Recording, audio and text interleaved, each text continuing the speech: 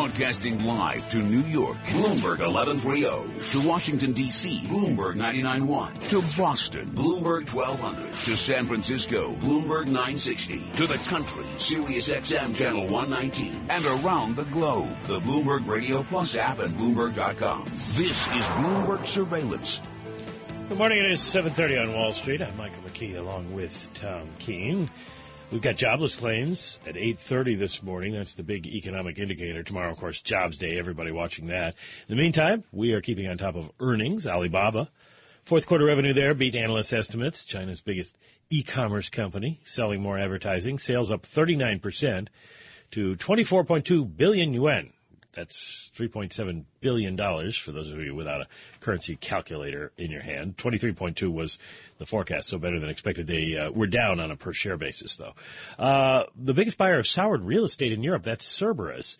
This says that they'll be disposing of non-performing loans from the region's banks and governments until at least 2021.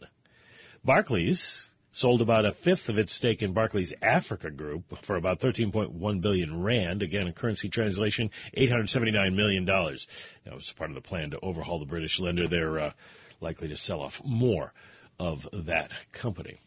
Now let's check in with Michael Barr to get the latest world and national headlines. Mike, thank you very much. Now that Donald Trump is the presumptive Republican presidential nominee, he'll have to win support from congressional Republicans. House Speaker Paul Ryan and Senate Majority Leader Mitch McConnell have been critical of Trump's comments. Congressman Steve King, chair of the Republican Party Committee, has said, "I've never seen a nominee pour out so many insults on other people as Donald Trump has. But now it's time to support the nominee." The Consumer Financial Protection Bureau is about to propose removing bank-imposed rules on customers who feel they have been wronged. The Bureau is announcing a proposal today to ban mandatory arbitration clauses, which would affect the entire financial industry and millions of accounts and mortgages. Currently, customers are required to take any disputes with a bank to a third-party mediator. Turkey's Prime Minister is said to be stepping down later this month. Prime Minister Ahmet Davutoglu lost a power struggle with Turkey's president that sent financial markets tumbling. Global news, 24 hours a day, powered by our 2,400 journalists and more than 150 news bureaus from around the world. I'm Mike Labar. Mike? Thank you, Michael. Time now for the Bloomberg NBC Sports Update with John Stashower, brought to you by Land Rover Parsippany. John?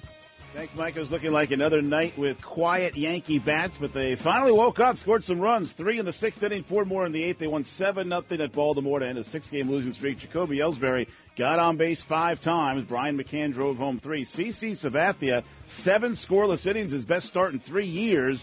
Yanks will start Masahiro Tanaka tonight. Without Alex Rodriguez, he's on the disabled list, injured hamstring, and Brett Gardner just hurt his elbow, though x-rays were negative. Mets tonight in San Diego, kicking off an 11-game road trip. They've won 10 of the last 12. 8-0 over Atlanta. Hit 4 home runs, 2 by Lucas Duda to back Steven Matz. Cleveland Cavaliers last night made 25 of 45 3-point shots in a 123-98 rout of Atlanta. 25 made threes, the most any team's had in any game, regular or postseason. Cavs lead the series 2-zip. NHL, Pittsburgh's now up 3-1 on Washington. Caps could be headed for yet another playoff disappointment. They lost 3-2 in overtime. Penguins' third straight win in the series. With the Bloomberg NBC Sports Update, I'm John Stashower. Thank you, John. Well, headlines out of Turkey. Prime Minister Davutoglu is holding a news conference now. Says there will be an extraordinary party congress on May 27th, the AK party. He so far hasn't said whether or not he's resigning. We're watching that. And, well, now, there he goes. He says he won't stand for re-election, so he'll leave after the 22nd of May. This is Bloomberg Surveillance. I'm Michael McKee, along with Tom Keene, repeating the headline that is just crossing. Prime Minister Davutoglu in Turkey says he will not stand for leadership at a new Congress on May 22nd, so he is out as forecast in a power struggle with President Erdogan. We'll continue to follow the implications of that as the morning goes on. Futures higher, S&P futures up by 7.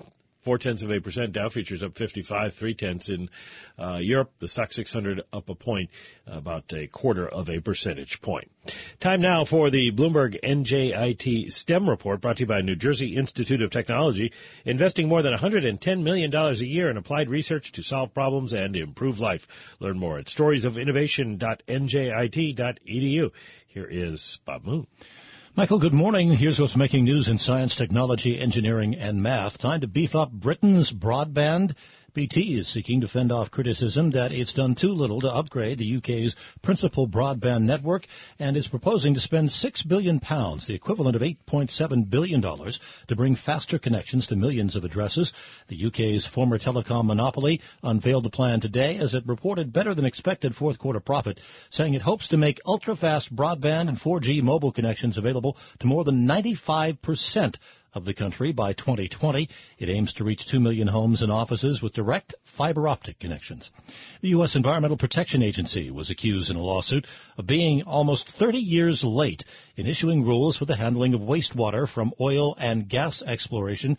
Environmental groups asked for a court order compelling the EPA to adopt measures regulating disposal of the water and other resource development byproducts. They say the need has become more acute with the prevalence of fracking, which is increasingly being blamed for creating earthquakes. And sinkholes may come to mind when you think about whether fracking should be introduced into Florida. It's a state with a unique geology and hydrology that introduces a long list of environmental concerns. There's been at least one exploratory well in Florida using fracking, and over the past several months, a number of counties and cities in Florida have banned fracking over environmental concerns. That's this morning's Bloomberg NJIT STEM report. Michael. Thank you very much, Bob Moon. Well, the Turkish Prime Minister is giving up. Ahmet Davutoglu is stepping down, losing a power struggle with President Erdogan in Turkey. Says there will be an extraordinary meeting of their party, the AK party, on May 22nd, and he will not stand for re-election. That's having quite the effect in the markets. Turkish lira now down 1.5% against the dollar to 0.91 for the Turkish lira at the moment. Callum Henderson is with the Eurasia Group. He's the global markets research head. He used to be with Standard Chartered, following currencies around the world. So let's start there and ask you, Callum, what does it mean for investors, this power struggle in Turkey? How does it play out, and what's it going to mean?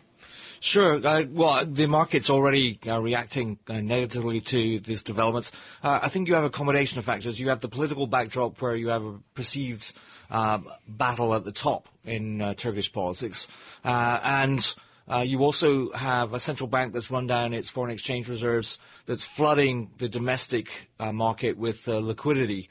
You have, on the plus side, you have high carry, which is important in a negative rate world outside the United States, but carry is not enough, and eventually you will get carried out, and that's what's happening to investors right now. When you say carried out, is this just losses, or are we looking at something catastrophic possibly happening to the lira, to the Turkish stock market? I don't think catastrophic, but certainly you will have a material market reaction in a negative sense. Because of the perceived loss of policy certainty, policy credibility. And as I said, investors have been looking at the emerging markets over the past couple of months in Turkey, in South Africa, and Brazil because of the carry argument. And that's been absolutely critical, particularly at a time when China has been stabilizing, and China is critical for the whole EM universe. And now you have this political shock, which adds to the economic questions, the market questions as well. Let me ask you a question I asked earlier, and I guess it goes more to Ian Brummer's territory, but I'll try it on you. Are there elements here of what we saw with Mr. Putin and Mr. Medvedev years ago, where Mr. Putin decided he was the top dog? Are we seeing that the same in Turkey? I think there are both similarities and differences in the sense that, clearly Mr. Erdogan is the top dog, as you said. For markets, the person who's just obviously resigned, he was a source of comfort, of relief to markets. That policy orthodoxy would be followed from an economic perspective, and now he's gone. Right. So there's a greater contrast between those two than between Medvedev and Putin, I think. Just to get this thing quickly, and we'll come back, Callum Henderson. Euro-lira is basically a linear function of weakness. When do you know that weakness is too weak for an emerging market? They just get weaker and weaker and weaker, and then something breaks. What makes it break? Well, I mean, as your chart shows, I mean, you've had trend weakness in lira, and that's at a time over months and over years when the euro itself has been weak. So that shows you the degree of weakness in the Turkish lira. I certainly think that this kind of political shock can cause capitulation for those who've held on for some time. Okay, well, that's something to watch. For Callum Henderson with us with Eurasia Group. I just put out on Bloomberg Radio Plus, I did earlier, the dollar lira. Right? Here's the euro lira, 3.33 Turkish lira per euro. We can do that because we have the Bloomberg terminal. Michael McKee and Tom Keene, Bloomberg Surveillance. A lot going on in the world. We'll continue our conversation with Callum Henderson from the Eurasia Group. Find out what he thinks about other political developments. Is there a country having an election somewhere?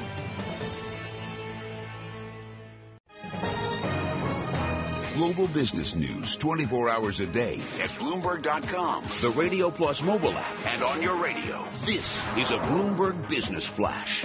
And I'm Karen Moscow. Alibaba Group's fourth quarter revenue rising 39%, beating analyst estimates after China's biggest e-commerce company drew in more users and boosted services to merchants on its platforms. Merck up 0.4% in early trading after reporting first quarter profit that topped analyst estimates as sales of recently introduced drugs posted solid gains. Oil advancing a second day after data show that U.S. production fell the most in 8 months, and Iran said it's ready to act with OPEC once it regains pre-sanctions market share. We check the markets every 15 minutes throughout the trading day on Bloomberg. NYMEX crude oil is up 3.2%, up $1.40 to $45.18 a barrel. S&P E-mini futures up 7 points. Dow E-mini futures up 52. NASDAQ E-mini futures up 15. The DAX in Germany's up 0.1%. 10-year Treasury down 6/32. The yield 1.79%. COMEX gold up 0.7% or $8.70 at $12.83 an ounce. The euro, $1.1431. The yen, 107.18. Also watching Weight Watchers is up 13% this morning after posting a rebound in subscribers, a sign its high-profile partnership with Oprah Winfrey is paying off. That's a Bloomberg Business Flash. Tom and Mike. Karen, thanks so much. Bloomberg Surveillance this morning, brought to you by Interactive Brokers.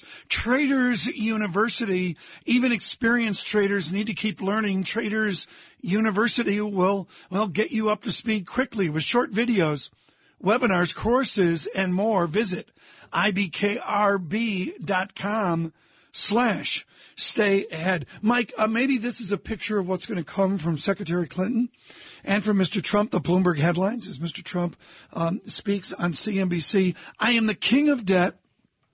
I love debt. And then Mr. Trump says the U.S. debt situation is, quote, very, very fragile. And then he goes on to say something else about debt. It's like 3 different angles on debt in the space of 2 minutes. Well, which maybe that's where we're going in this election. The thing about Mr. Trump is he has no policies that make sense. He's against debt, but he doesn't want to do anything to fix Social Security, he says, or anyway. He says if anybody can find a coherent policy from that's my point. The world is waiting for that. I don't want to make a political statement here, but, part of our job is coherence here, like with Callum Henderson. And I'm just looking at 3, not consecutive, but close to consecutive headlines from Mr. Trump that are as incoherent as anything I've seen in a zillion years. Mike, bring in Mr. Henderson. Well, Callum Henderson is Eurasia Group's Global Markets Research Senior Vice President Coherence. Exactly. So what is the political risk to markets from the United States election right now? Well, certainly one risk that we highlighted earlier this week, in addition to the debt issue, is the foreign exchange policy. It's been the conventional wisdom ever since Rubin that a strong dollar is in the United States' interest. But for those who were either around, as we all were, or who have interest in history before that, there have been periods when the U.S. had an explicitly or implicitly weak dollar policy. And if you look at the 50% of the S&P that get hit by a strong dollar, and also U.S. exports fading, Chinese growth, there's a risk, and that's what we wanted to put it out as, not a certainty, but a risk that no matter who wins in November, that you might have a fundamental change in U.S. foreign exchange policy. As I said, a risk, not a certainty, but markets are certainly not pricing that in at the moment. Are markets pricing in the possibility that the Republican presumptive nominee could actually win? I think the honest answer is that's very hard to quantify. Certainly, if you look at U.S. assets, there are signs of a rising risk premium. And we talked about this earlier, which is that implied volatility and also volatility skew in a number of dollar exchange rates against the G7 is higher than it is against emerging markets. Where were you in the middle 90s? Where were you in 1998? 1998, I was in Asia, in Hong Kong. 92 to 96, I was in New York, which is why I'm a diehard Yankees fan. Whoa, this is a tough year for you then. It is. Make him once a year. He can appear once a year.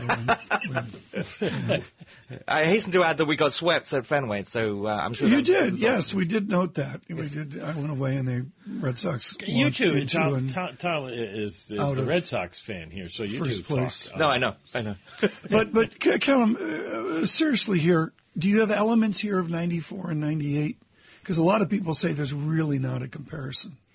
I mean, there are similarities and differences, which clearly means that I should be an economist. But more seriously, I think there are similarities to the first Clinton administration, where, let's not forget that we went into that with the new administration promising freer trade, a level playing field, many of the same things that both candidates are highlighting this time. That means that U.S. exports will be supported, and the implicit implication of that is that the U.S. dollar will turn lower, and from our perspective, the U.S. dollar is already turning lower. Whether or not the Fed hikes once or twice this year, this is a transition year. After that, certainly my view is that the U.S. dollar trends lower from here.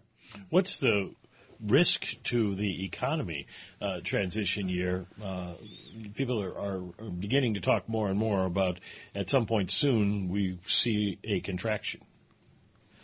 I mean, well, obviously monetary policy has been ultra loose. Fiscal policy is turning into less of a headwind than it was, and not just in the United States. So both of those are supportive.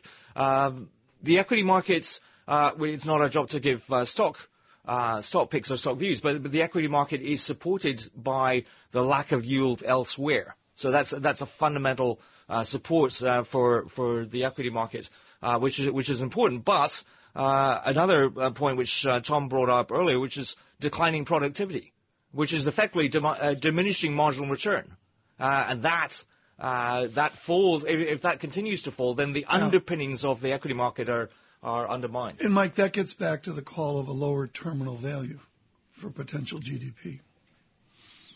Well, at this point, you have to say then, is the U.S. a good place to invest? We are the haven, yes, but is it time to find somewhere else? Well, it's not my phrase, but I think the U.S. is the best horse in the glue factory. So it's an ugly investment world, and it's a challenging investment world. But in the absence of higher risk-adjusted returns, what you're seeing is people are staying at home. What's brilliant about this, and I just looked this up on the Bloomberg folks, the amount of data we have at our fingertips is shocking. I just assumed we're growing at 2%, and Singapore must be growing at 4%. But that's not the case. I mean, you're getting developed world statistics among some of these Asian nations. It is a different story than our childhood stereotype of the tiger economies.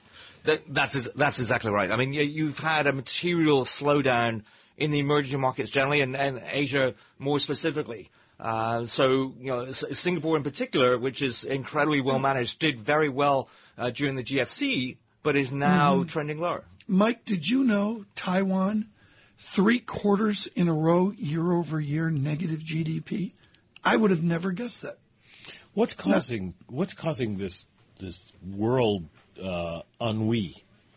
Well, I mean, you've also had a major change in the direction of trade, and there's a fabulous page on Bloomberg ECTR which shows the IMF direction of trade statistics. What you'll see there is that over the last 10 years, the whole of the emerging markets has become dependent on China.